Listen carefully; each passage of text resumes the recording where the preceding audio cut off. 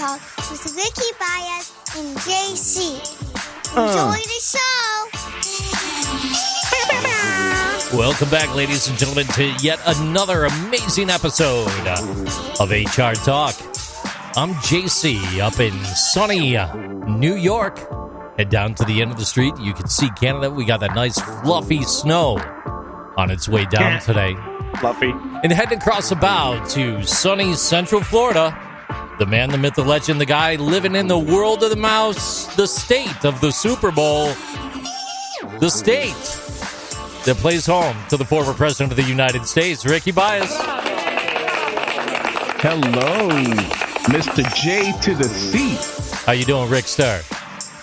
I'm loving the new intro music, man. I will bump that in my 2013 Sonata. My man. It would sound a lot better if it was like in your Supra back in the day.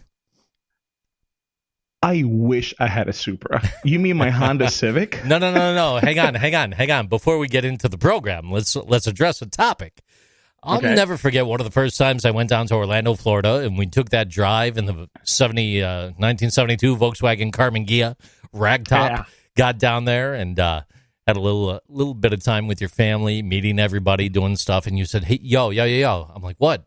You're like, yo. I'm like, "Yes, Ricky." You're like, yo. And it's like you kept saying, yo.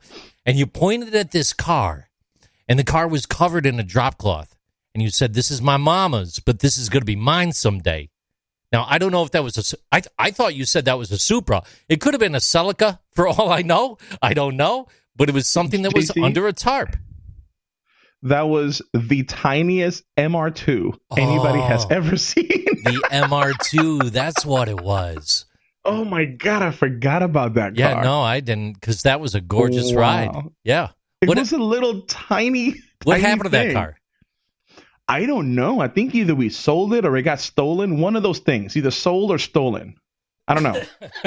One of those things. But I remember. You know, that's a true Florida story right there. That's all I got to tell you. You know, it's kind of funny to me. It's like, hey, what happened to this? And you've got like a tragic story. I'm like, nah, that's my Florida friend. For everything. For everything. Yeah. God, you got me thinking about that car now. You like tell me a story about going up to Wawa to get paninis, and the next thing you know, it's a tragic story that happened with gasoline, a truck, a guy, a few cows he was towing. I'm like, what are you talking about? You're like, don't worry about it. It's Florida. It's Florida. Yeah, exactly. That's what happens when you live in Florida. We've been Florida, man, before the internet made it cool. You know that.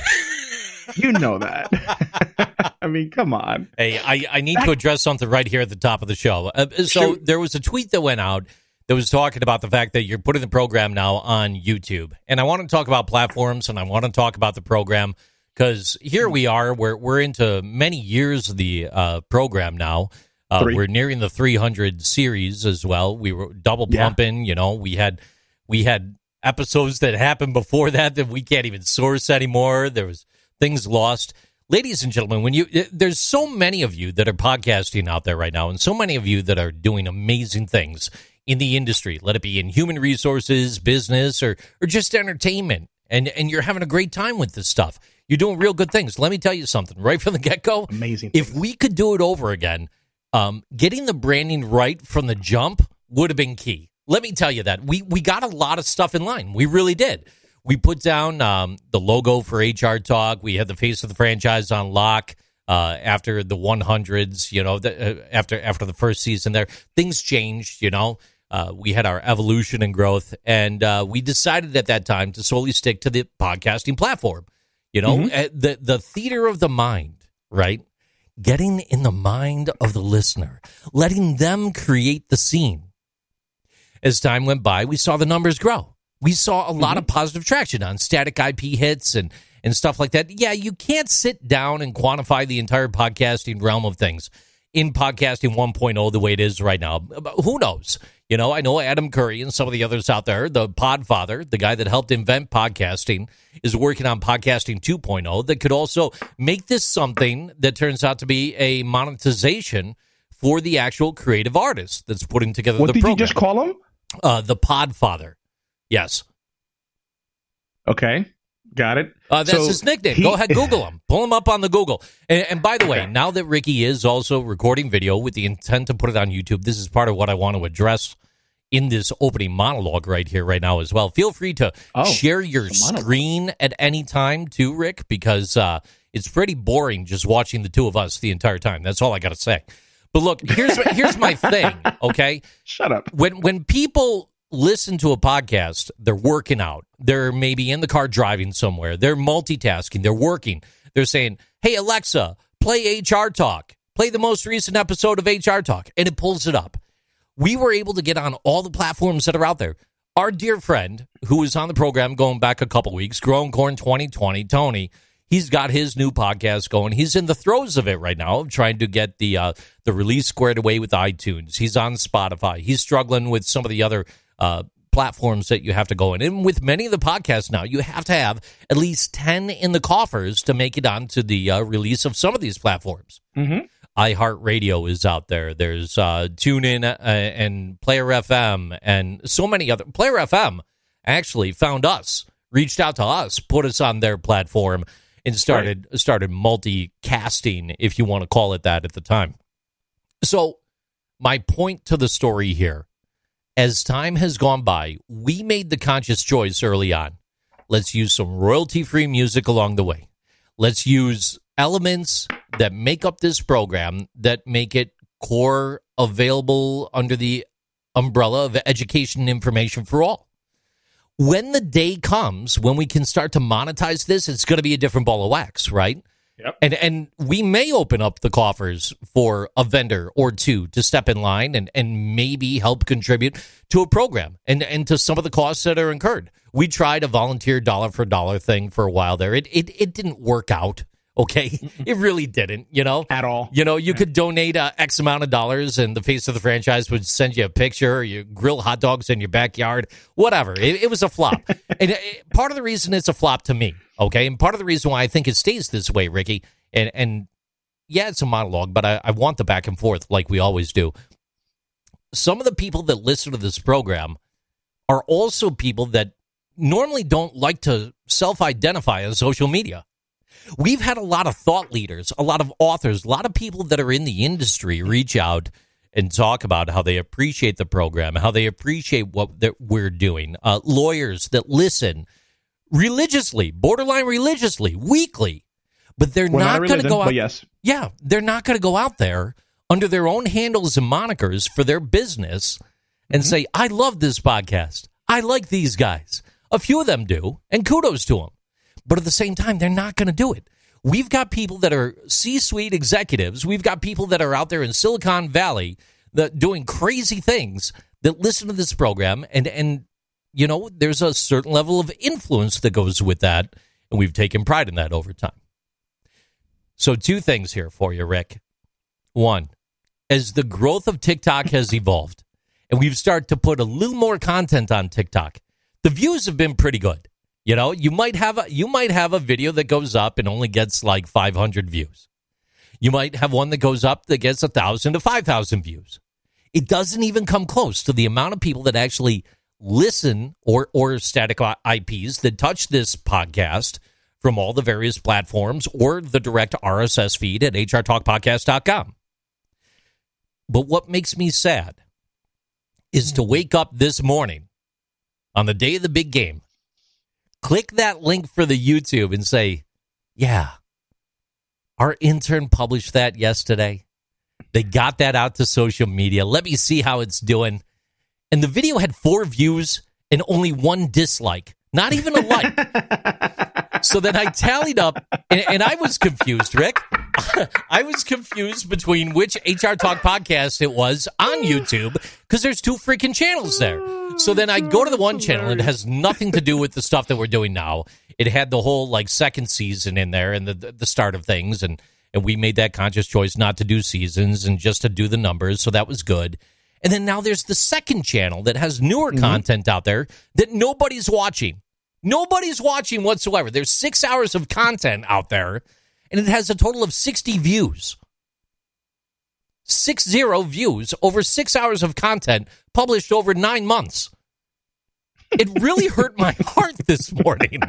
I don't think YouTube is our platform. That's all I'm going to tell you. But if you're going for more of the audio-visual product like we're doing today, like you're recording today, I want to do this live on the show. I want to talk to you about this.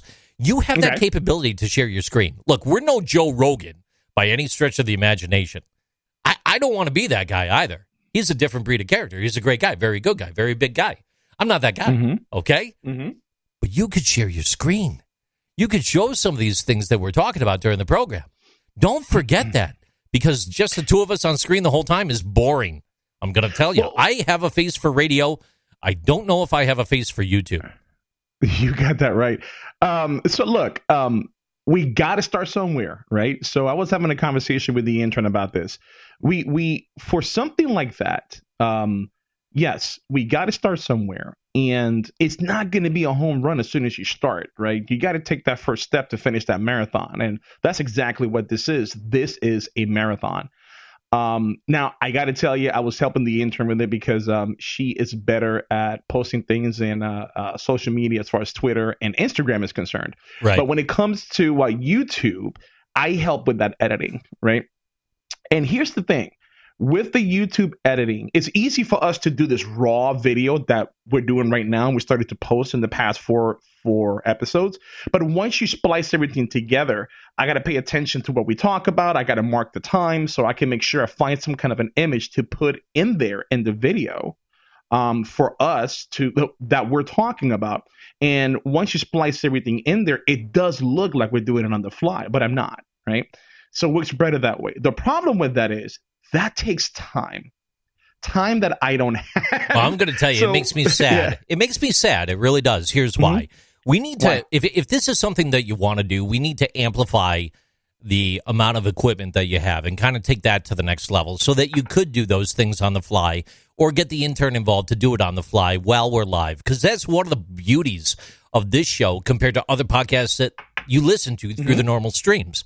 What you're getting is never edited on audio. Rarely ever edited. There may be one or two small things that we've ever touched, but I roll tape. Like 1%. Less than. No, seriously. Yeah. Less than. Like a lot of the mixing is done on the fly. A lot of these things are done on the fly. And it's the type of quality that you're going to get from my fingertips that you would normally get from a regular radio station or a live broadcast anywhere else. I'm going to tell you that.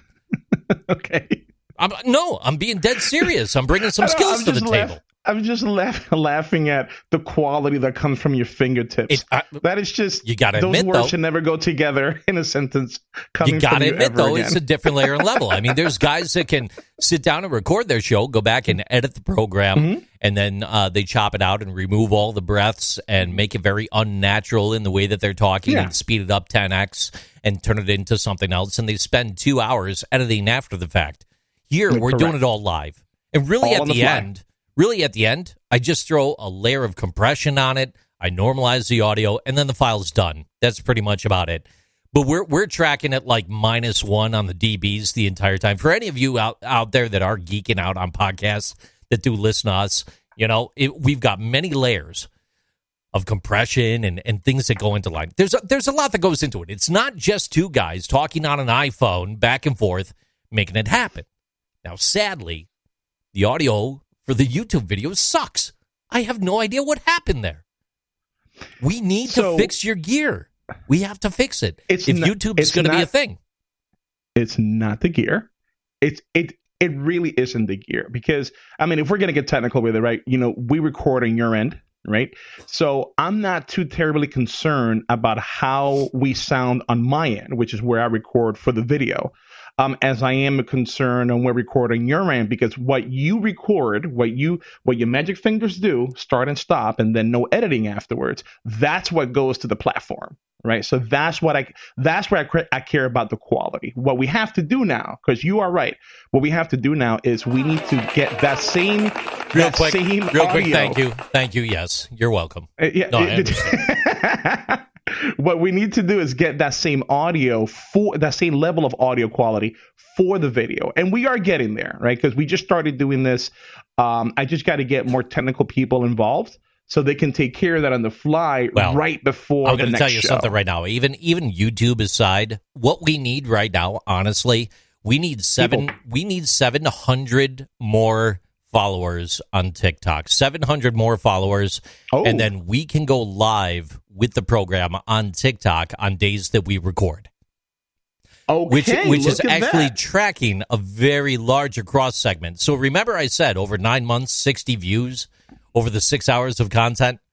Well, if you tally up the amount of numbers that we have on TikTok, it doesn't even come into play with what we have on the regular podcast platforms. But when we're looking at TikTok alone, we've got an opportunity there. We really need to capitalize on it.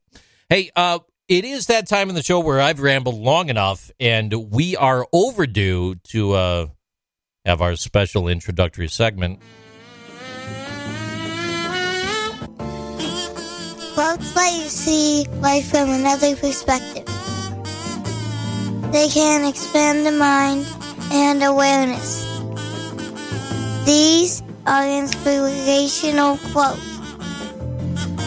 With Ricky Baez. Inspirational quotes with Ricky Baez. Over to you, sir. Whenever your technology decides to fail you in the middle of a show, don't freak out. Just keep acting like you're acknowledging what the other person is saying. Nod your head and smile until you figure out what the hell's going on. That's right. Fake it till you make it. It's a great way to do it, especially in the world of business, ladies and gentlemen. That's how Ricky got as far as he is, right? That literally just happened right now. I lost audio. I'm like, I don't know what's going on. Go ahead, JC, keep talking, and boom, audio came back as I figured that out on the fly. Hey, that's where the magic happens. So now we're about almost 20 minutes into the program. How you doing? Tell me how you really feel about the YouTube video. Tell me how you really feel. YouTube. I hate YouTube. I think for podcasts, and this just goes back to like the old programming mindset, the old TV mindset where I grew up, right?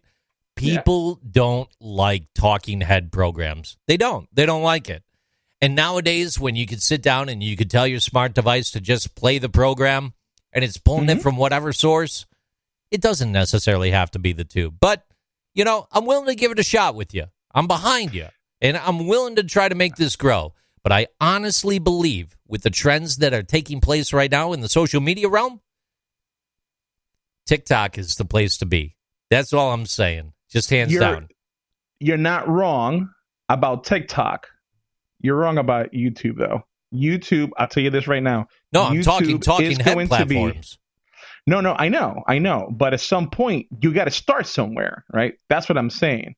We're not going to start off like a multi-million-dollar programming platform like HBO does, but you do start somewhere. So once I get that going, which I have, and I get more people involved, it's going to get more smooth, more ease as we get that going. But TikTok, how I didn't know we were that far into TikTok. So, yeah, we're pretty far into TikTok right now. We just need to go a little bit further to kind of get there.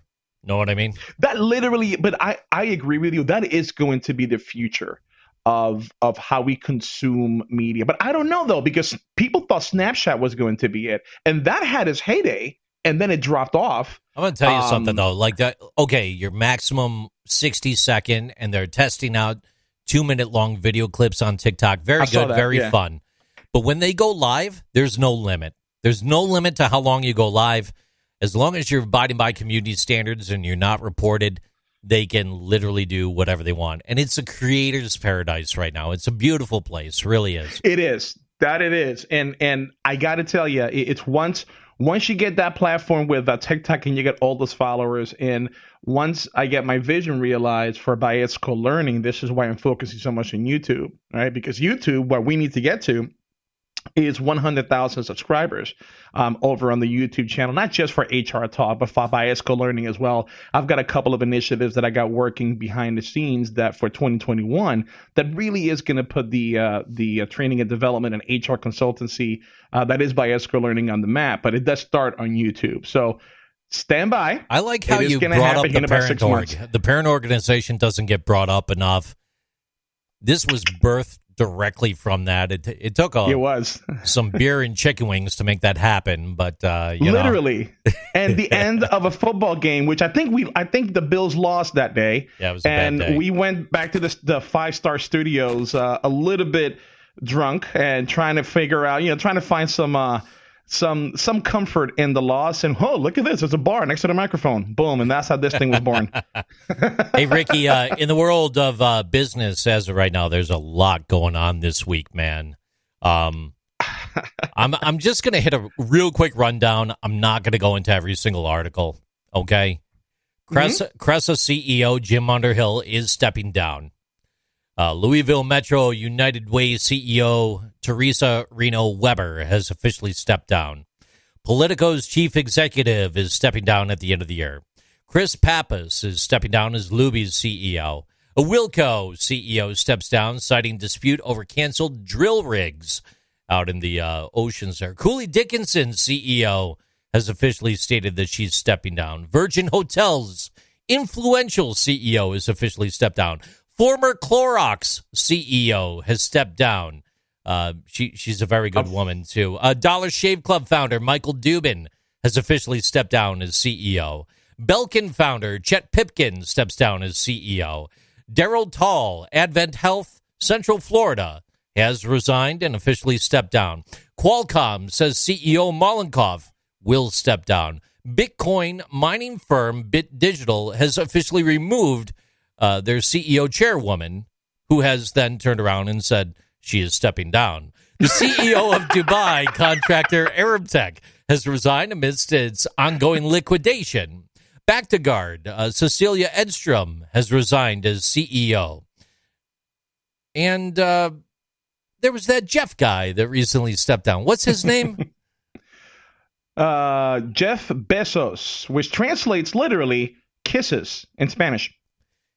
A lot of people are stepping down. And this list here is just over the past couple weeks or so. There's been a lot of leaders stepping down from organizations over the past year or so. We could ask the question and very simply say, well, why is it happening? We could go into that discussion. We could dissect that just like everybody else is doing. I don't want to do that. I want to spin this, and I want to ask you a very important question. With all of these openings that are out there, there you go. How could our leaders, our thought leaders, our culture changers, our people that are living on the tip of the spear throughout all industries right now, that value the C-suite, that talk about emotional intelligence, that appreciate a culture of trust, how can they rise to properly step into these roles, in your opinion? So that's exactly how I was waiting for you to finish, because that's exactly how I was going to spin it, right? Because instead of focusing on all these CEOs stepping down and why they're stepping down, that it's every company I heard you say so-and-so stepping down, I'm thinking somebody's excited because there's a promotion opportunity. Maybe that COO is going to step in. And whatever that COO was, now that position becomes open. And then somebody else. And then it trickles down. Well, or even they start their national or international search. They find that new leader and bring them in for a changing of the guard. Maybe it's not the COO stepping up. See, but that would suck, though, right? Because that means you don't have a good succession plan. Because if every time a leader leaves, you have to rely on an executive search firm, then the question has to be asked, what's wrong? How come we're not cultivating this leadership that we think we have? Maybe the COO just doesn't want to. Result of that. Maybe they don't want to. Maybe they just they're good where they're at. So they don't want that job. Done. There's no CFO. There's no CIO. Yeah, they're all good. No other person. They don't want to do that. Yeah, they want to go find the next Ricky Baez and make him the CEO of SeaWorld. Right. But then isn't the SeaWorld? What the hell? Okay. But isn't that a bigger question then? How come nobody wants that job? Ooh. It's still a culture issue, right? There's that culture issue. This is what I want. This is what I want. Go ahead. So if nobody wants that job and you've got 5 senior executive leaders that you get to choose from, and by you I mean the board, whoever's in charge of putting these leaders in place, right? And nobody wants the job. Go to that executive search firm, but with the same intensity and the same money you're spending for that executive search firm, you might want to invest that into finding out why nobody wants that job, why nobody wants to be the captain of that ship. because then that's not going to go away on its own. It's only going to get worse and worse and worse unless you get somebody really revolutionary at the helm of that ship. And that hardly ever happens, right? Because, for example, Jeff Bezos, he's leaving at the end of the year. I mean, he's not leaving Amazon per se. He's going to be the chair of the board, but he's going to focus more on his other entities.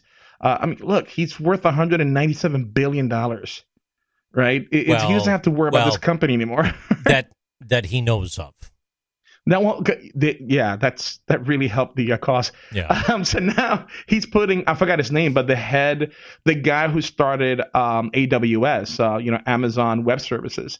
So now the guy who made that the success it is right now, he's going to step in, right? So you can almost expect the same kind of culture, same kind of leadership if it's somebody from within. Whether that's good or bad depends on the employees. Same thing with these other organizations. It depends on the culture of the organization.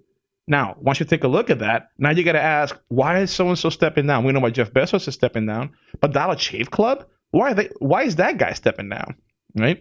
So you would have to ask that question. But you can't bog yourself down as the board, the chair of the board who's looking to fill these roles. You can't bog yourself down and get paralyzed with all those questions you don't have answers for. You still got to find those leaders. And it sounds like there's plenty of opportunities out there, brother. So are you applying for any of them? Are you going to go to Clorox and see if you can be the head? No, with the current position within HR Talk, I see a bright future as of right now. Okay. I'm hoping for the best on this one. 700 more in TikTok. Yeah. That we can quit our day jobs. What do we get? A T-shirt and a headband, right? That says hey, HR Talk is on TikTok. You could actually get a lot more than that. So, Growing Corn 2020, Tony Reed, he was on here a couple weeks back. He had a problem with his socks, right?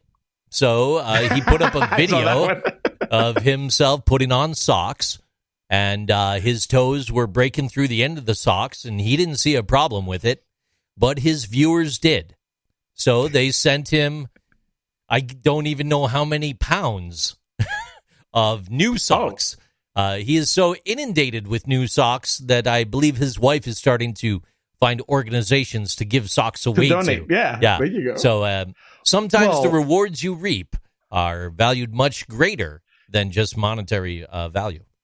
Well, JC, if we follow that same rationale, then I want all of our listeners to know right now, 100% honest here, my Ferrari stopped working.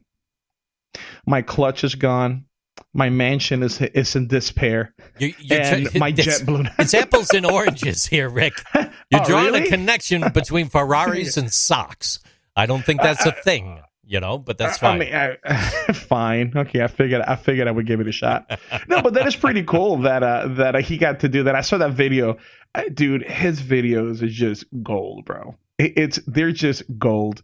Every time that I'm feeling in the dumps, and this past couple of weeks I have been, I just pull up his videos, man, and he cracks me up. I mean, just the way he opens. Good morning, fucksticks. So I got to be careful, right? I got to be careful to make sure the volume's not too high, especially if I'm in the office. But I just love how he starts his videos, and I'm telling you, that is going to be the source of entertainment, how we consume entertainment in the next 15, 20 years versus how it was in the past 20 years with cable TV, which, by the way, is going away pretty soon. It'll disappear. On the heels of your vulgarity, I do actually have an important announcement. We are coming back to Space Coast to the HR conference there. You have to bring it there? Yeah. You got to bring it there? Well, it's the time in the show where I have to bring it up. So all right. So the 2021 Space Coast HR conference will apply for credits towards your SHRM SCP and SHRM CP recertifications. They're also applying for hours towards the PHR, SPHR, GPHR through HRCI. A certificate showing the hours approved will be provided to all attendees. And for more information about certification or recertification, please visit SHRM.org or HRCI.org. The 2021 conference is picking up right where things left off with 2020. Right. And it's my pleasure to be welcomed back as the MC of the event. We're happy to also announce that we will have the HR Talk podcast on the floor of the conference room. We'll be working things out there and making sure that we're on site, facilitating, and then also recording a program that day. Speakers, we have Beth Hannon, Janet Goldberg McInnery, Jeffrey Shaw, R. Michelle Tatum, Lewis Wilson, and more to come. So many more announcements. We're going to be talking about the bios. We're going to be talking about tickets. If you had tickets for last year, they're still honoring those this year, I believe. We're going to have a lot more information in regards to all this in the coming weeks. Please, if you could, stop by SpaceCoastHRConference.com. It's going to be good to see you there. Florida has a lot going on in the space of human resources and high-level conferences this spring, Rick. Just a few short weeks away is going to be the HR Technology Conference taking place down in Florida as well. I'm not sure if you're going to that. Are you? I am not. You are 1,000% right. There is so much going on in Florida, especially in these next 3 months. I don't know if you knew, Disrupt HR Daytona 2.0 and Disrupt HR Orlando are going to team up. We're going to team up for a dual event. I got an idea. Is it going to be in the middle, like Disrupt HR DeLand, and then it'll be both? You are, yes, you're right. It is Disrupt HR. Actually, it is going to be in DeLand. We are meeting in the middle. Love it. On March 23rd. I cannot wait. Rick. It's been a long time since I had an in-person conference. So, I'm definitely excited for that. Hey, give me a call. Let me know about those dates. Love to get the airfare booked and bring the show to the floor if that's something that we're going to be doing. You tell me. Okay. I will let you know. We're still working on those, on what the inner workings are going to be, but the date's already there. Speaker. Oh, you know what? This is a great opportunity. If you want to be a speaker for Disrupt HR Orlando /Daytona on March 23rd in DeLand, please let me know.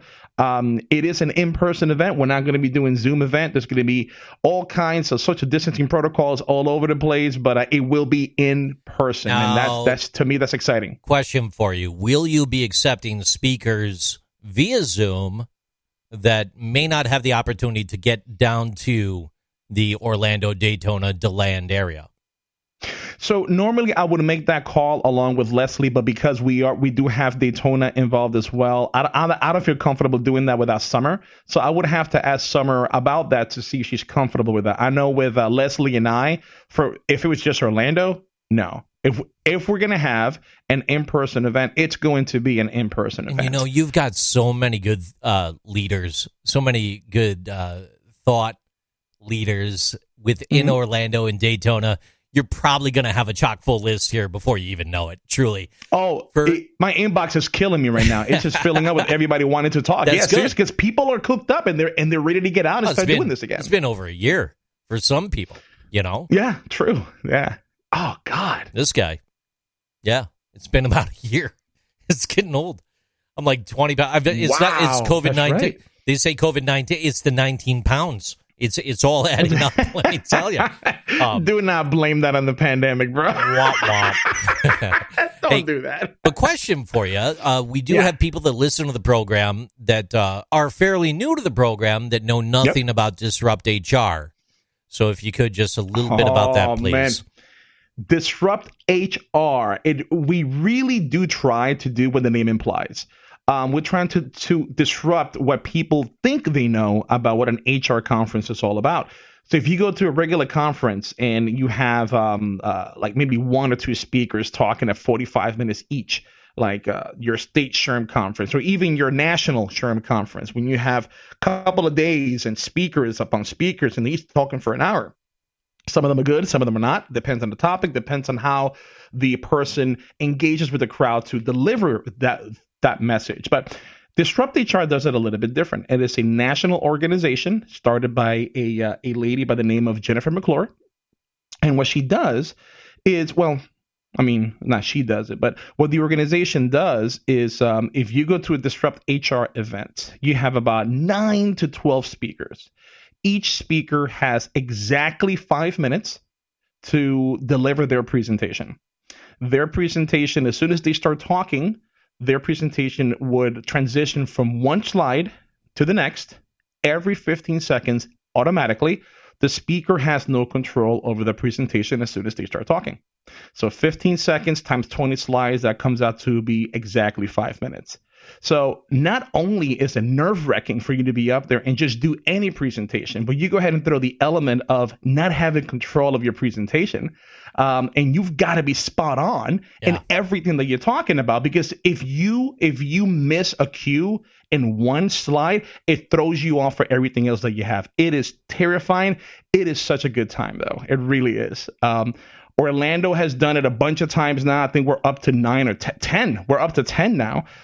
Daytona just started last year. We did it last April over in Daytona Beach. And Summer, Leslie, and I had a conversation a few weeks ago, and we're like, let's combine forces and let's do it on March 23rd. We're tired of being cooked up in homes and offices, so we want to get out there and have a good time. Love it. Beautiful thing. We are at just nearing 40 minutes in the show right now, Rick. I know you had some things that you wanted to talk about before we get to current events.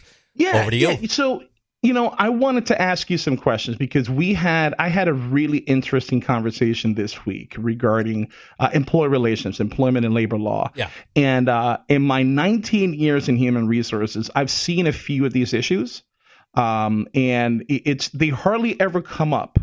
And when they do, I like to take advantage of these situations to really, again, have a good conversation amongst the team and make sure that each personal view is acknowledged. I'm not going to say respected. I'll say acknowledged to different things. And you're scaring me a little bit with the big setup here. Depending on the topic, I might not be able to comment. You're killing me right now. I think on this one you are able to. All and right. Here it is. So I'm just going to ask you a question. Let's say you're the brand new HR manager, right? Yes. And I'm your recruiter, right?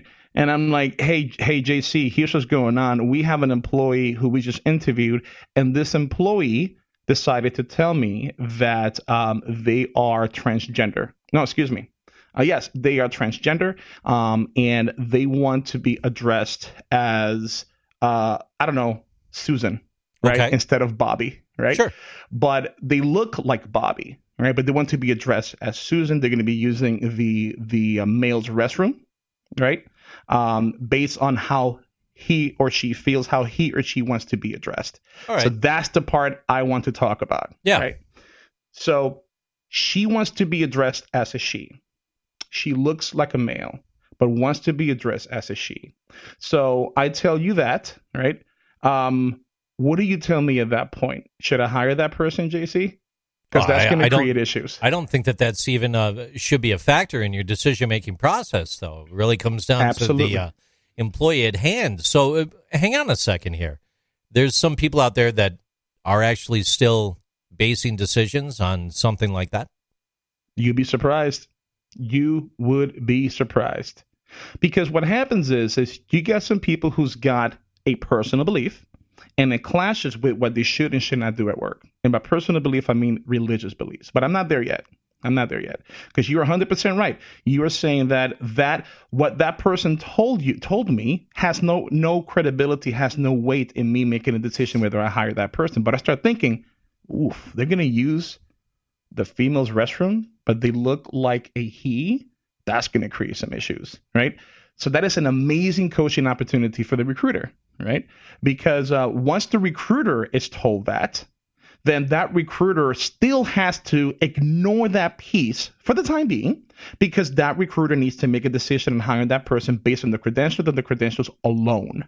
Forget the curveball that they threw you. Now, are you going to go as a recruiter once you hire that person? Are you going to go out and have a conversation with the entire floor, the entire organization? Hey, we got somebody here who wants to be addressed like this versus that, and they're going to use a different bathroom than what you think they should be using?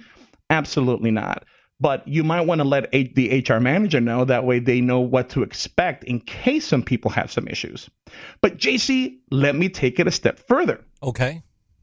What if you have on your team an employee who's really religious, and now this employee because of this employee's duties, they have to interact with this new employee that the recruiter just hired that does want to be addressed as a she, but really is a he. But it's not up to us to decide. But this employee says, because of my religious beliefs, I'm not going to address that person as a she. I'm going to address that person as a he. What's that because one of their title? Religious beliefs. What's that title? Is it the VII? Right? What title is that? The title. Title 7. Yeah, the VII title. There's so much within the VII that this touches on. You kill me with that, bro. Because here I'm thinking, the Virgin Islands. We didn't do a show about the Virgin Islands. What is this guy talking about? Keep him on his toes. 7. I keep him on his toes. You're touching on a lot of different things with that. Oh, this dissect is that amazing... for us, please. Yes, sir. Here's the thing. A lot of people, because this really happened, a lot of people would run away from that conversation, especially at work. And that is the worst thing you can do, especially when it belongs to your team, especially when your team is the one having this. Remember, folks, I focus on putting a team together where they are able to openly speak about their personal beliefs, whether it's religious or political, doesn't matter to me, so long as they're respectful of one another.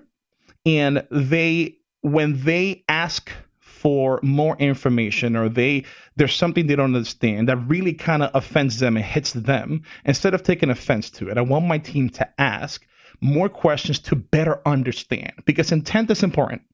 If the person did not intend to insult you or make you feel uncomfortable or offend you, then that scenario should not be treated in that manner, right? Because regardless on how you feel. So you got to focus on the intent. Well, anyway, in this particular situation, we do have to address both associates. So if you got one associate A, who has a really strong feeling about the transgender community because maybe that employee has had experience in that, or a family member, whatever the case may be. And then you have another employee who has a really strong opinion on that issue because of that person's religious belief. It's good that they talk about it. The worst thing you can do is say, don't talk about that at work, because those ill will feelings that every human being has are going to manifest. And if you don't give those feelings a voice, if you don't give those feelings or those emotions a venue in which they can talk to each other in a constructive way to better understand each other, it's going to manifest the opposite way, and it's going to create more issues. Now, that's not for every HR manager to just dive into those conversations without experience on how to handle and how to take the temperature in the room. So you do need some practice. You do need some patience. You do need to know what are the cues when the conversation starts to head south, or you can reel it back in. But that is a conversation that needs a guide, needs a leader to make sure those conversations are happening in a way where both parties truly understand each other, right? But the easy thing for that specific scenario, JC, I know. Yes. You fire everybody. How did I know you was going to say that? Yeah. You pull out your Darth Vader skills and you get rid of them all. The way that. Boy, I love how you like to stimulate the economy, right? By just creating all these new jobs. You're killing me. Fire everybody. Why? I'm stimulating the economy. No. So you acknowledge those conversations. You acknowledge those personal beliefs, and you encourage that conversation to happen. Now, I do want to warn everybody again. You have to be really careful how you do that. You got to be really careful. Why? Because you already have to because you got to have a culture of trust. Really a solid culture of trust in that organization for that to work. All it takes is one sentence to be said the wrong way and took the wrong way, and in a bad cultural environment, for the whole conversation to just be completely kaput. Right. Everybody's attacking each other at this point, because you shouldn't focus on the person. You should focus on the topic at hand, which is the person's beliefs, and that's perfectly okay. But let me, because somebody challenged me this week, like, Ricky, what is the difference between acknowledging somebody's beliefs and respecting somebody's belief? Right. That's a real good question. That's a good one. You have to have respect towards one another. That's not debatable. You can acknowledge somebody's religious beliefs or somebody's point of view, meaning I see what you're saying and I truly understand. Go ahead, JC. Respect or professional courtesy? No, hear me out. Okay. I get it. Hear me out. If I acknowledge your personal beliefs, that means I get it. I understand. I don't have to agree with it. Right. And I don't have to respect it. Here's why. Now, this is a really, far right example, right? This is really off the deep end, right? So wait a second. It doesn't have to be far right to be off the deep end. It's just off the deep end. Don't drag politics into it. Go ahead. I didn't. You just did. I did not, but okay. Don't assume don't assume my political affiliation. You're the one who brought it in, not me. So you took it that way. Oh my gosh, no respect. He's got no respect. See, there you go. That's why you got to learn that difference. So let's say, because you know how some religions organizations have their extremists. I don't mean the core center that really does good for the world. I mean the ones who really take it out there. Some religions, at the end of the day, it says if somebody commits a sin for whatever reason, you got to behead them. I mean, that's what the extremists believe, right? So if I'm told I have to respect that point of view, bullshit. I most definitely am not. If you're telling me your religion, it's how you deal with things with violence, I'm not going to respect any ounce of that. I'll acknowledge it, and by acknowledging, I'm saying I understand that is your religion, and I think you're an a-hole because of that. If you think that violence is the answer to handle any issues that contradict what you believe that religion is supposed to uphold. So that's why I'm saying you shouldn't respect other people's religious beliefs. You should acknowledge them. You should, however, respect the person and how they are communicating to you with it. So there's a big difference there. And I want people to make sure they fully understand those differences.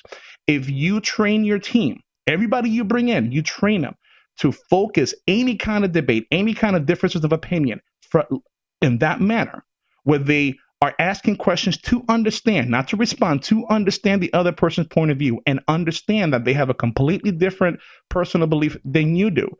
You can work together. Not only could you work together, you know what each other's boundaries are. You know how to have these conversations. You know not to get emotional. And guess what? Now you're able to have really good conversations with business partners. A business partner pissed you off, and guess what? You are now fully trained on how not to get defensive with that. They're attacking you personally. Guess what? You are now fully trained not to focus on the personal attack, because for there to be a fight, somebody has to attack you. You have to actively defend. I can teach you how not to defend yourself and focus more on the task at hand to bring everything back. So I guess what I'm saying here, JC, what I'm saying is that if a uncomfortable conversation comes up, the worst thing you can do is to shut it down. And before you decide to continue on with the conversation and moderate and be the chef that throws all the those ingredients in the pot and you start stirring to come out with that great meal, you got to practice. So start with little things, right? But make sure that your foundation, your respect for each other, how you ask questions, you got to make sure that's solid before you can continue that. Again, that situation with the transgender employee just happened this week. And we had a really good conversation about it where everybody on my team understood the other person's points of view, and they're now better because of it, because we know now how to handle situations like that at work from a legal perspective, regardless of how you feel personally. I have a question for you. Yes. Going back to that interview process and equal and fair opportunity and perceptions, the way that teams fit together, kind of just more in the realm of weeding out your candidates, okay? Okay. You're in the process of conducting interviews, and maybe you've got a hard charger at the helm. You've got a rock star that's conducting these interviews. Okay. They know exactly what they're looking for. You know that maybe you predominantly hire sharks, right? You're looking for type A personalities. You're looking for XYZ. You know the criteria that you're looking for. And then you have someone come to the table that has those traits, that meets the qualifications, actually exceeds the qualifications for the job. They're overqualified for the position. Overqualified. The resume keeps building as you keep talking. But work with me here, seriously. Okay, all right. But when it comes down to the actual interview at hand, you're starting to understand through self-disclosure, not through any fact-finding of your own in the process, but something in the interview was disclosed, that you now have the constructive knowledge the person lives, works, and deals with a disability. Mm-hmm. Something that they might not have listed at the top of their resume. Their interpersonal communication style might be slightly different than the styles of the ideal candidate that you're looking for. Okay. Do you discriminate? Or rather, do you weed them I'm sorry, do you weed them out? Rather, do you weed them out because of no. that rock star wanting to head down a certain path? So that's a great question, because I'm assuming you're asking that if I'm already aware of their disability, either I can visually see it in the interview or some other means that I found out this person has a disability. You better ignore it. You better ignore it, right? Unless the person asks you, because the person has to ask you directly, hey, yes, I need an accommodation under ADA, because you have to ask a specific question to make sure you check that box. So what if it's not something that's blatant like that? And maybe they didn't disclose it to you, but maybe part of the reason you're declining them for a position has something to do related with it. I'll get to that. So before we get there, I want to make sure everybody understands, because I don't want people to get in trouble because of what we're saying here, right? So if you're in the interview, and let's say you could tell somebody has a disability. For example, let's say somebody's blind, right? And you can obviously tell as you're interviewing them if they are blind. Obviously, you cannot ask them, hey, are you blind? Do you need this accommodation? Blah, blah, blah. No, that will get you in trouble, because they can reasonably believe that you're assuming they have a disability. And if they don't get the job. Now you're going to spend a lot of money trying to prove yourself right in court. You don't want to do that.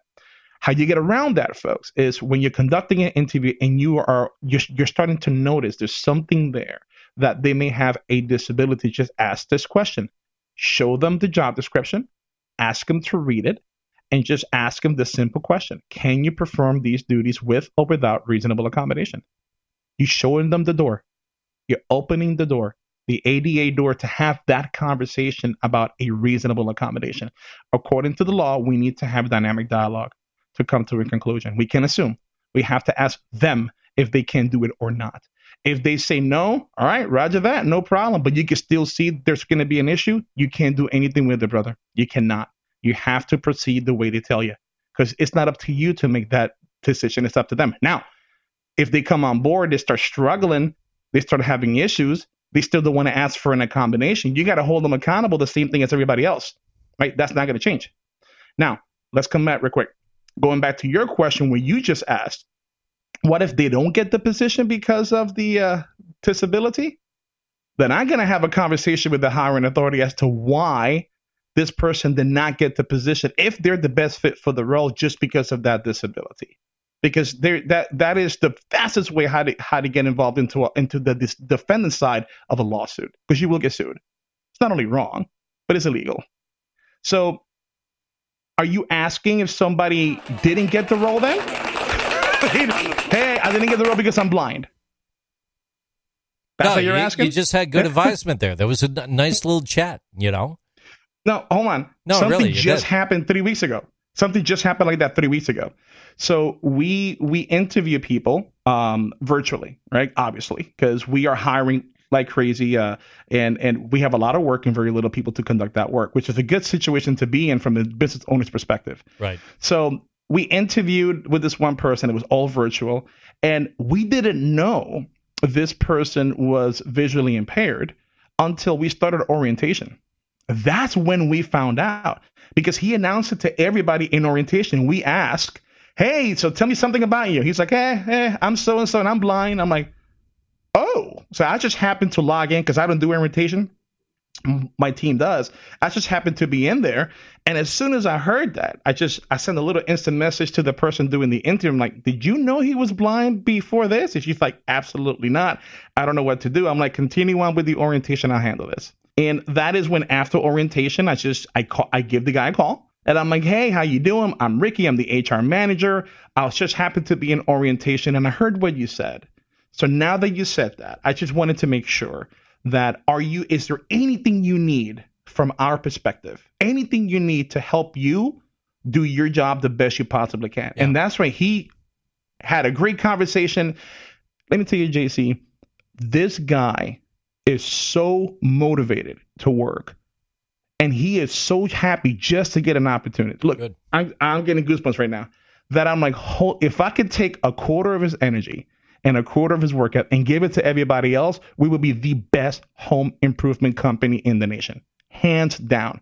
But this cat was so motivated, and it was so inspiring talking to him because he could be a motivational speaker. He's saying, no, Mr. Ricky, I need this, this, and that, but don't worry about it. You need this serial number. I know how to handle these things. I've done it before. I just want to come in here and make money. I'm like, damn it, that's what I'm talking about. That's what I'm talking about. I need 10 of you. Man. Go find 10 people like that. He just hit the desk so hard it reverberated right through the shock mount. I'm sorry. Stories like that. I love stories like that, right? Because he has every reason to feel sorry for himself, and he refuses to do so. Then you got some associates, right, who get a flat tire and the whole year is shot. Okay. And I'm like, Dora, it's all about perspective. Anyway, so we had that conversation. I was asking him what he needs. What he told us what he needs, the software that he needs. We went out and bought it. Another person came in 2 weeks later. I'm like, I've done this before. I bought the software again because you got different licenses. But yeah, it's in this new virtual world, there are some things that you don't think about that you do have to take a deep dive into, whereas 2 years ago, you didn't have to do. Especially, so now what I told my team, going forward, I don't want to find out somebody has a disability in orientation. Right? I want to know as early as possible, because if we hire that person, I want to make sure we got all the tools needed for that person to be successful. So what I told them is, and they should be doing this anyway, any interview, please read the job descriptions. Can you perform those duties with or without reasonable accommodation? There's the door. If they don't walk through that door, nothing you can do. Proceed as normal. That's what needs to happen. Strong words from a strong man, Ricky Baez. Thank you. Just a gentle applause. People to clap. Gentle applause in the background for the guy over there. No, it's really good. I like when you take these opportunities to actually use your head, and your words come out. You've got good words. Yeah, that's normally how it works. The difference is when people actually take the words and turn it into action. And anyone can say what they want. Anyone can hear what they want. But when you actually listen to what's being said and then apply that and put that in action in your own house, it's a totally different ball of wax. And that opens up a totally different type of discussion as well. Ricky. It does, because that's how words are powerful, and you got to be careful what you say, especially when you're in a position of influence. Ricky, guess what? Yes, sir. What? Is that time?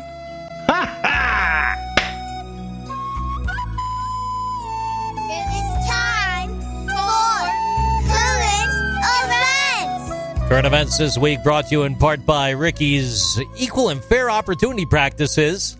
He's here for you to lean on. Truly, anytime you need him, reach out to Ricky Baez over at BaezCo. He'll be more than happy to help you out.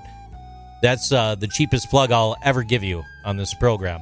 Hey, as previously stated, the Space Coast HR conference that's going to be taking place coming up on April 21st in Melbourne, Florida. We'll have more information on that coming up in the following weeks. Also, we have the... Oh, go ahead, Rick. There's another... So April 21st? Yes. That's a really famous date. You know that, right? Tell me why. You don't know what else happened on April 21st? Tell me. Come on, dude. Queen Elizabeth sent the first email back in April 21st, 1977. That's number one. Number two, that almost happens to be the day I was born. So, that's your birthday? On my birthday, I'm going to be on the floor. Yes, sir. April 21st. Hey, stop on out and make sure you give him a cupcake. This guy. It will be a in-person event. They are moving forward with in-person, which is also pretty fantastic. According to GlobeNewsWire.com as well, we've got word about the HR Technology Conference and Expo. It's announcing their spring event featuring Jason Averbook, Josh Bersin, Jackie Clayton, Torrin Ellis, and many more. They will be doing, this was announced out of Palm Beach Gardens, Florida, but they will be doing it virtually March 16th to 19th, the HR Tech Conference. So for all you thought leaders out there that are looking to head down a different path with your technology, there's some things coming up there. Have you ever attended the HR TechCo? I have not. Actually. I do want to try it, but when is it again this year? When did you say it was? It's going to be coming up in March. March is filling up, man. Yeah, just Google HR Tech Conference a little bit, and you'll find some of the stuff that's out there. But before we continue on that,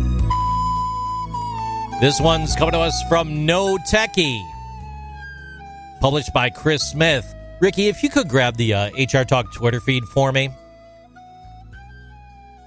So off that HR Talk Twitter feed, there were some articles that were published earlier today. We want a big shout-out. Thank you. Going out to our intern for publishing some of these. This one is 5 automation opportunities for exhausted small business owners. It's actually kind of like a blog post. Okay. But what they're talking about here is, from that small business perspective, just re-emphasizing that automation does help you get around issues within your organization, right? It frees up your time and that of your entire staff. It helps change the atmosphere within your enterprise. It's a very good thing. They have a few suggestions here, like when people put things in their shopping cart, if they're shopping on your website, maybe building a reminder, just a small reminder to let people know, hey, you left something in that cart. Could save a lot of time and capitalize on some resources, right? Automation in the hiring process. And if you've got that article, if you want to put this on the screen, feel free. Automation in the hiring process, there's a lot of sifting through resumes and interviewing candidates. It takes a lot of time. Through automation, what they're recommending is utilizing software, these management systems that can help applicants, help refine the applicants through the onboarding and hiring process, using hiring automation on the outreach side of the operation, and automatically alert you if there's candidates out there that are matching your job descriptions. It goes on to talk about process automation as well. It's being made possible through cognitive technologies that are out there. Even just a few short decades ago, Rick, the thought that a machine like the computer is going to step in and do some stuff for you seemed like science fiction. You know what I mean? Yeah. It was like you're still living on your dot matrix printers and your index cards, So to think that the computer is going to be taking away some of the human aspects of things has further been refined through some of the process automation that's out there. Auditing automation as well, and employee performance automation. Many different topics to key in on. A lot of this is going to be stuff that's highlighted this year, possibly, but through that HR Tech Conference. But let's hone in here specifically on this piece. It's targeted towards that small business owner. There might be technical opportunities out there that you're currently not taking advantage of that it might be time to start looking into a little bit. What do you think about that, Rick? Yeah. So it's with any automation, it's only good in moderation, because as I'm looking at this, I'm skimming through this article that talks about employee performance automation, process automation, and then the one that really hiring automation. That's a scary one, right? It is scary because to me, I can easily see a small business organization who, obviously they're really busy. As a CEO of a small business, you are pretty much wear all hats in the organization. So you want to make sure you get as automated as possible. Hiring automation, we could use it as a tool, but it shouldn't be the only tool you use to make sure you got the right candidates in the pile for you to interview, right? Because that hiring automation is only as good as the cleverness of the candidate who knows to put specific keywords in resumes to make it through the pot, right? We've beat that dead horse too. That's a tough one, man. Yeah. It really is.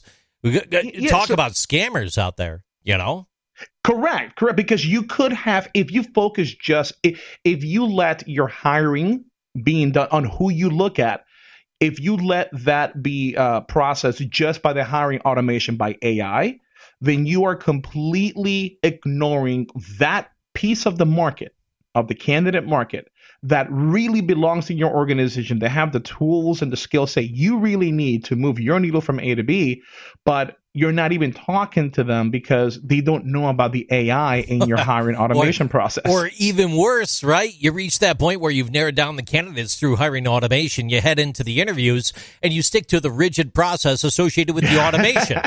Yeah. I mean, that's the time when you need to be human, right? That's the time when your skin comes to the table and you actually have some good, candid conversations.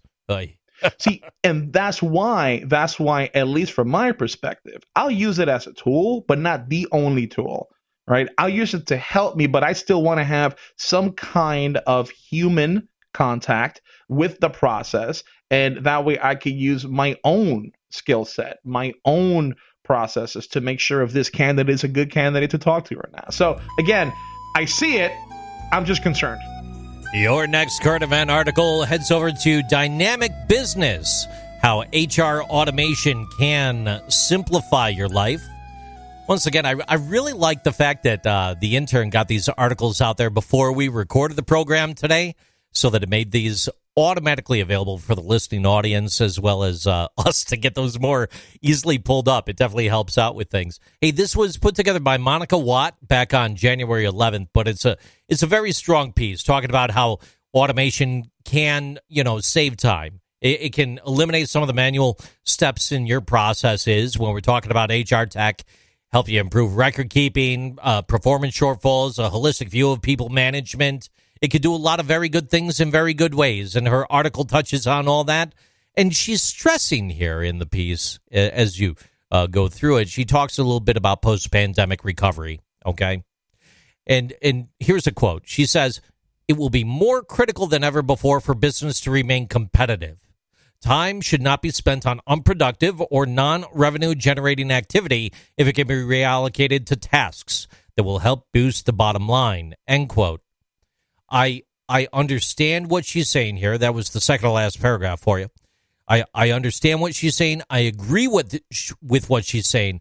But at the same time, I have a lot of trepidation, Rick, when I read that, when I think about that, even if it is taken out of context or even within context, only because it's just like what we said. If you remove too much of the human aspect, your automation takes over too far. And if this is a new tool or asset for you, or maybe you signed one of those unfortunate PEO agreements and now you're stuck in a real bad... Unfortunate PEO agreements? and now you're stuck paying someone for a process that you should have just kept in-house anyways, right? Awesome. Yeah. You know what I'm talking about, man. I know. I get you, man. I get you. Okay, hang on. Before we delve into on that side of the house, do you like signing your life away? I mean, you got to draw the line somewhere at some point, right? You got to own your own hiring process if you're building your own culture of trust, right? I mean, you and I both signed our life aways at 18, so we did that. Yeah. Look, I don't. Right? I really don't. But it's those organizations are out there that live off of that mentality. Truth. The whole contract piece is that is eroding away as time continues on. More and more organizations are going on the every month kind of a contract. So I get it. All right. So to her specific quote here, time should not be spent on unproductive or non-revenue generating activity if it can be reallocated to tasks that help boost the bottom line. So let me ask this question, right? Here's in this particular article, here's what I would question. Unproductive. What does that mean? Exactly. What it means for one organization is different for another organization, right? Because let's say as a leader, I'm walking by checking on my team. I see my team is doing really good, but I see one person, Alex. Alex is not doing good. Alex was a raw star 3 months ago, but now Alex is in the slumps. I say, hey, Alex, you good? What's going on? Come on, let's get some coffee. I take Alex out for a coffee break for 20 minutes. Somebody else may see that as unproductive, but to me, that is productive because I'm noticing something with my associate.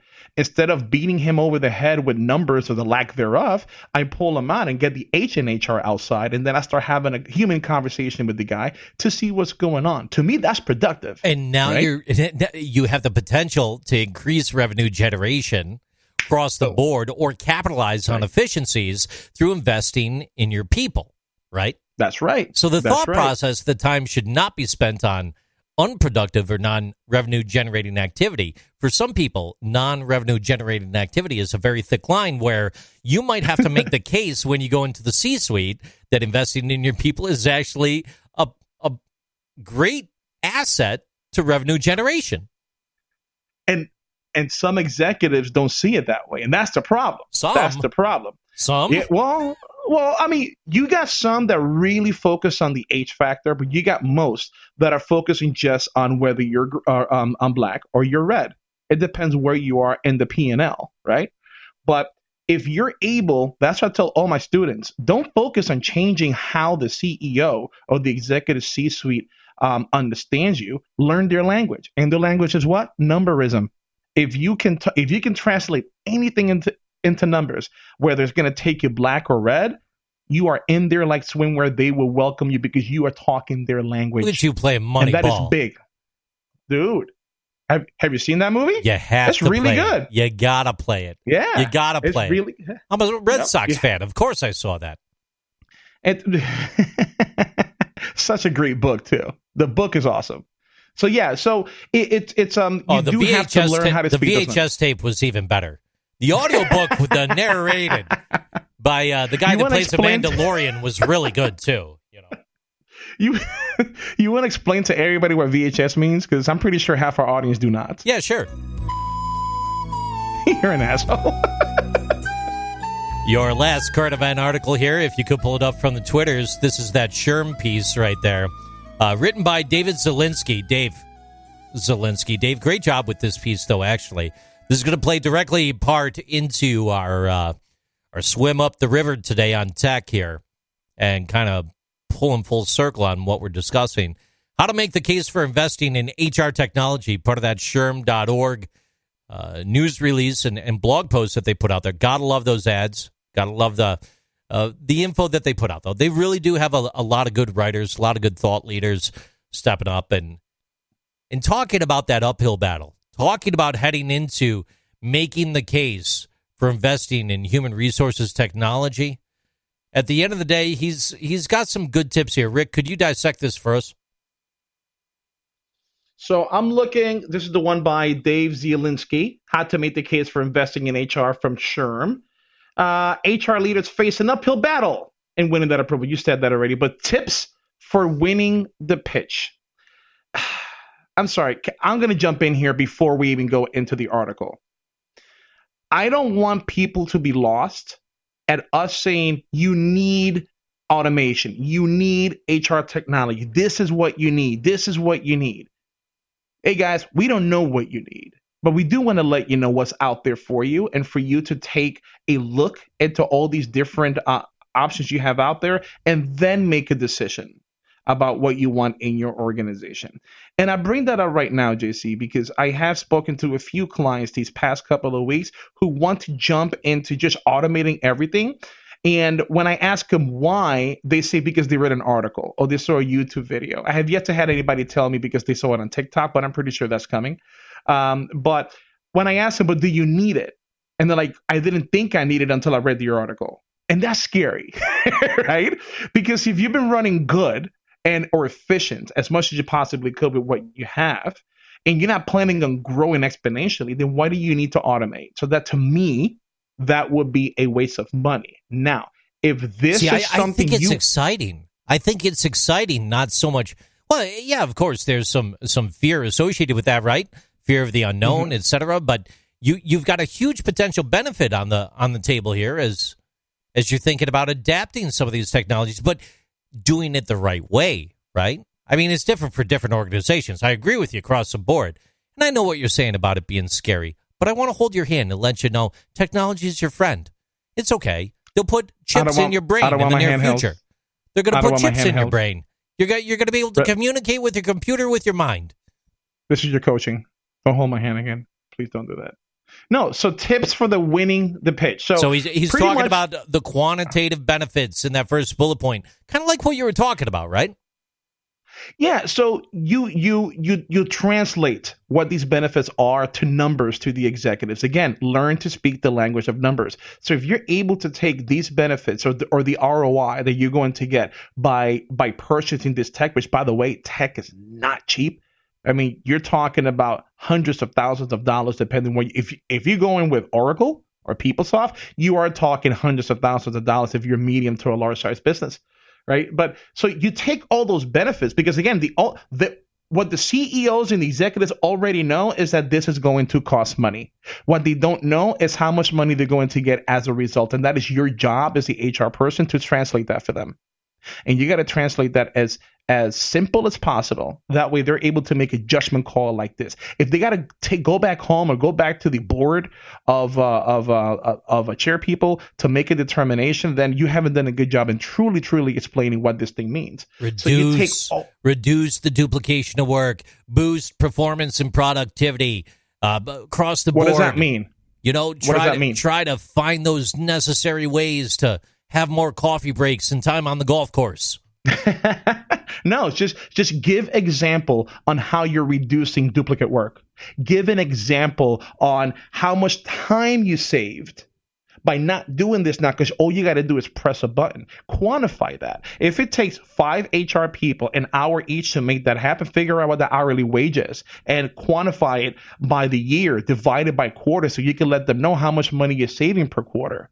And then what else they can do with that money, that their eyes would open up and they'll dilate because that you're speaking their language. If you're not able to do that in human resources, better learn how to do it quick. Or if you're not willing to do that, find something else to do, because that's exactly what you need to do. They write those checks unless you're your own boss and then you have your own consultancy firm. You still have to have that skill set in order to convince your clients to do the same thing. Further down in the article right here, it talks about beyond cost savings, a new approach to gains traction. They've got a quote here from Art Mazer. The business case should be about unlocking value rather than just saving money by itself.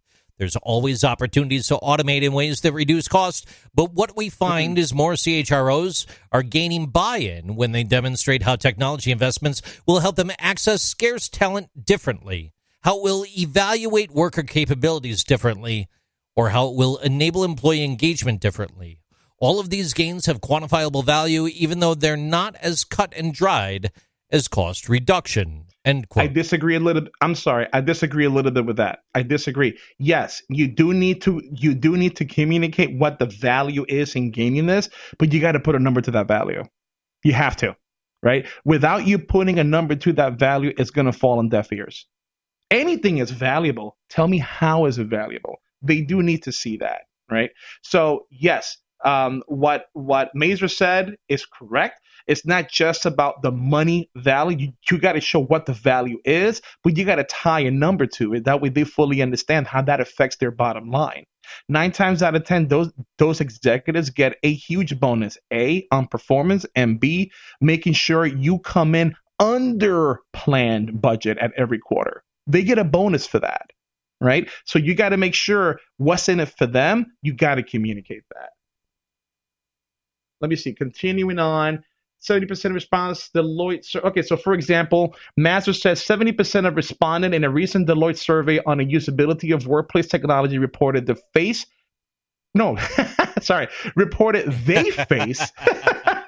I got them on my mind, brother. That they face the frustrating scenario of having to enter the same data into multiple systems to get the task done. That kind of friction creates cascading effects around engagement and productivity. Boy, is he ever right. More HR leaders are able to make the case for technology investment now based on the need for digital experiences that allow employees to conduct their work more simply, faster, and efficiently. Excellent way to explain it. Get a number attached to it. I'm telling you, they'll agree like that. I've seen it happen over and over and over again. And JC, in my classroom. Scroll back to the top so we could see the Title of the article while you wrap up here. Go ahead. In your classrooms? All right. So in my classrooms, I always tell my students the very same thing. Keep your elevated speech in less than 5 minutes. Cut out all the fact and get to the point. Just get to the point. And you'd be surprised because my classrooms are made up from operations and HR. You'd be surprised how differently they look at things, right? Because before coming to my classroom, the HR folks are thinking, we got to let them know everything that's happening because all those different things they can get in trouble for. And the operations comes in and just tell me what I need to do where I can make money. I mean, I'm being simple with it, right? But at the end of the day, those are the two different mentalities. You mesh those together. Yes, let's make money because that's what you're in there for, to make money, unless you're a nonprofit, even though some nonprofits make a crazy amount of money. But the idea is to make money. And you as an HR person, your role is to make sure you help them make money, not communicate how many ways they can get in trouble, although they put you in that position sometimes, right? But if you are able to get in the same sheet of music and communicate how the bottom line is going to be affected going into the future with the organization, with these automations, you're going to get the green light to purchase. I've seen it happen over and over again. Take Ricky's advisement, combine it with Dave Zielinski's article right here at SHRM.org. Title of the article is How to Make the Case for Investing in HR Technology, dated January 15th. Check that out. Ricky, if you could pull up the Google. I'm about to read something. I need you to query some of the key terms I'm about to read off. It's time for Florida Man Stories. Florida Man Stories, your favorite segment of the program. We're going to Fox 35 Orlando. Title of the article, Florida Man Charged with Shining Laser into Police Airplane. Florida man charged with shining laser into police airplane. A Florida man was charged with shining a laser into the cockpit of a Florida Highway Patrol airplane as it was attempting to land on Saturday. Officer J.C. Pollock said he was landing his plane at Orlando Executive Airport early Saturday morning when the cockpit filled with a blinding green light. The flash of green was so bright that I temporarily experienced blindness. After a few seconds, I regained my vision. I looked out the left window of the aircraft in an attempt to determine the source of the light. Pollock wrote in his police report. He spotted the green light at a construction site right near the airport before it again was pointed into his cockpit. Guillermo Negron Roque. How do you say that, Rick? Roque. 47 years old, was arrested after admitting to using the laser. He was charged with pointing a laser. It's a felony. He's being held in the Orange County Jail Saturday. Online jail records didn't list a lawyer. Can I ask a question real quick? Anything. Yeah, over there. Come on, jump in. I'm going to catch hell for this, but I'm going to ask anyway. How dumb are people? I mean, seriously.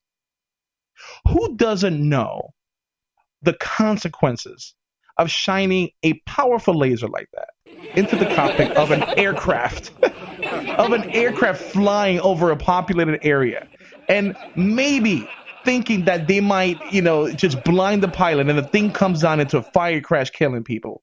Who doesn't know that's a possibility? I mean, seriously. People are something else. And I don't know why this one is hitting me like that, but I mean, there's thousands of stories nationwide where people do dumb things. This is just up there, right? So, yeah, sorry. It's just, I believe in second chances, not for this guy. Stop by Fox 35 Orlando. Title of the article right there.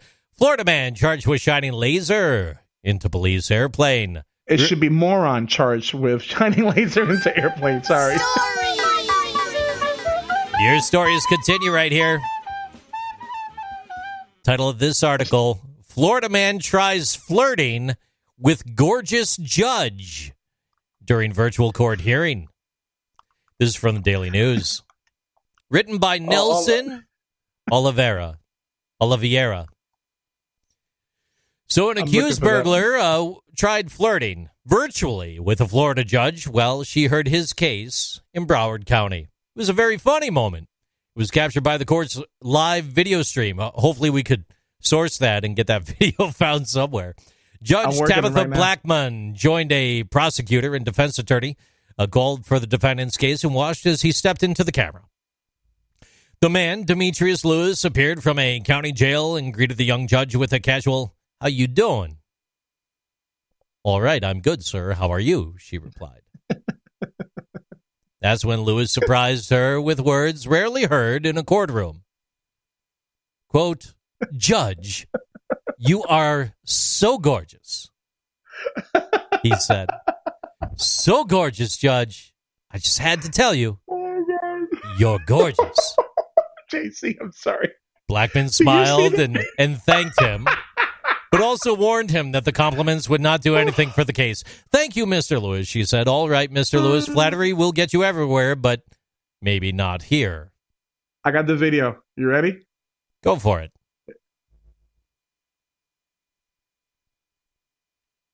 Do we have audio?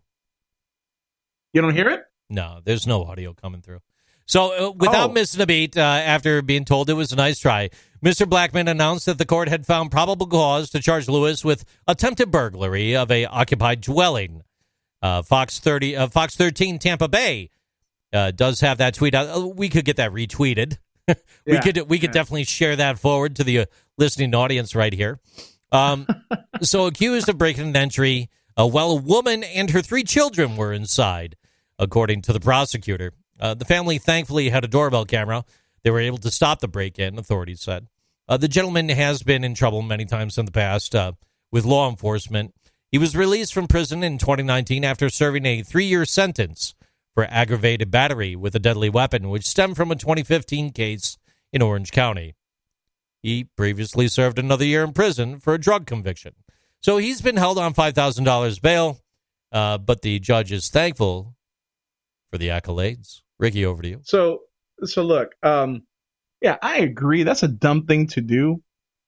I'm not gonna lie. He's right. She is pretty, but that is not the venue for that, man. But I'm laughing because in the article in the Daily News, the still picture that they chose to put up for the judge just shows her like just so fed up with this stuff, right?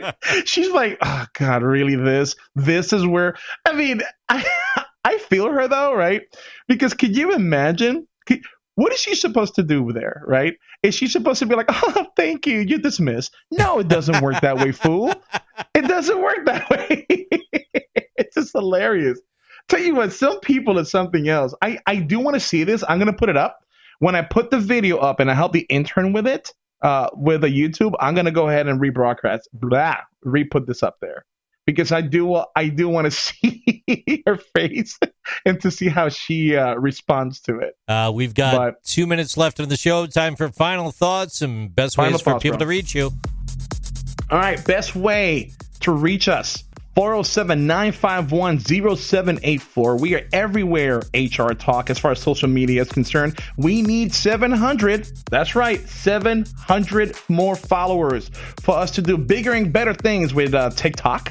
So find us there and wherever you download your favorite podcast, whatever platform that is, we're there. Just look up HR Talk, look for the screaming face. That is the face of the franchise. Give us a like, let us know what you think. And final thoughts, right? Final thoughts. Seriously. Folks, let your associates be themselves. Be the manager. Be the person who guides that conversation. But it's important for your associates to be understood and accepted as their own individualism is concerned. And that's how you get people who bend over backwards for your bottom line. Just let them be them, and you'll be surprised in what you'll get. With my final thoughts here on the day, I want to say don't be afraid of technology. It's there to help you out, but do it in a smart way.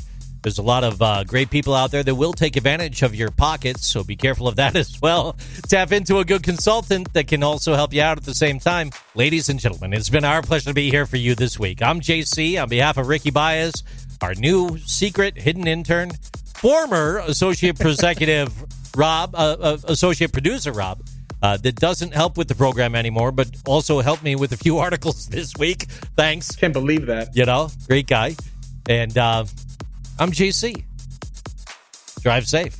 Have a good night.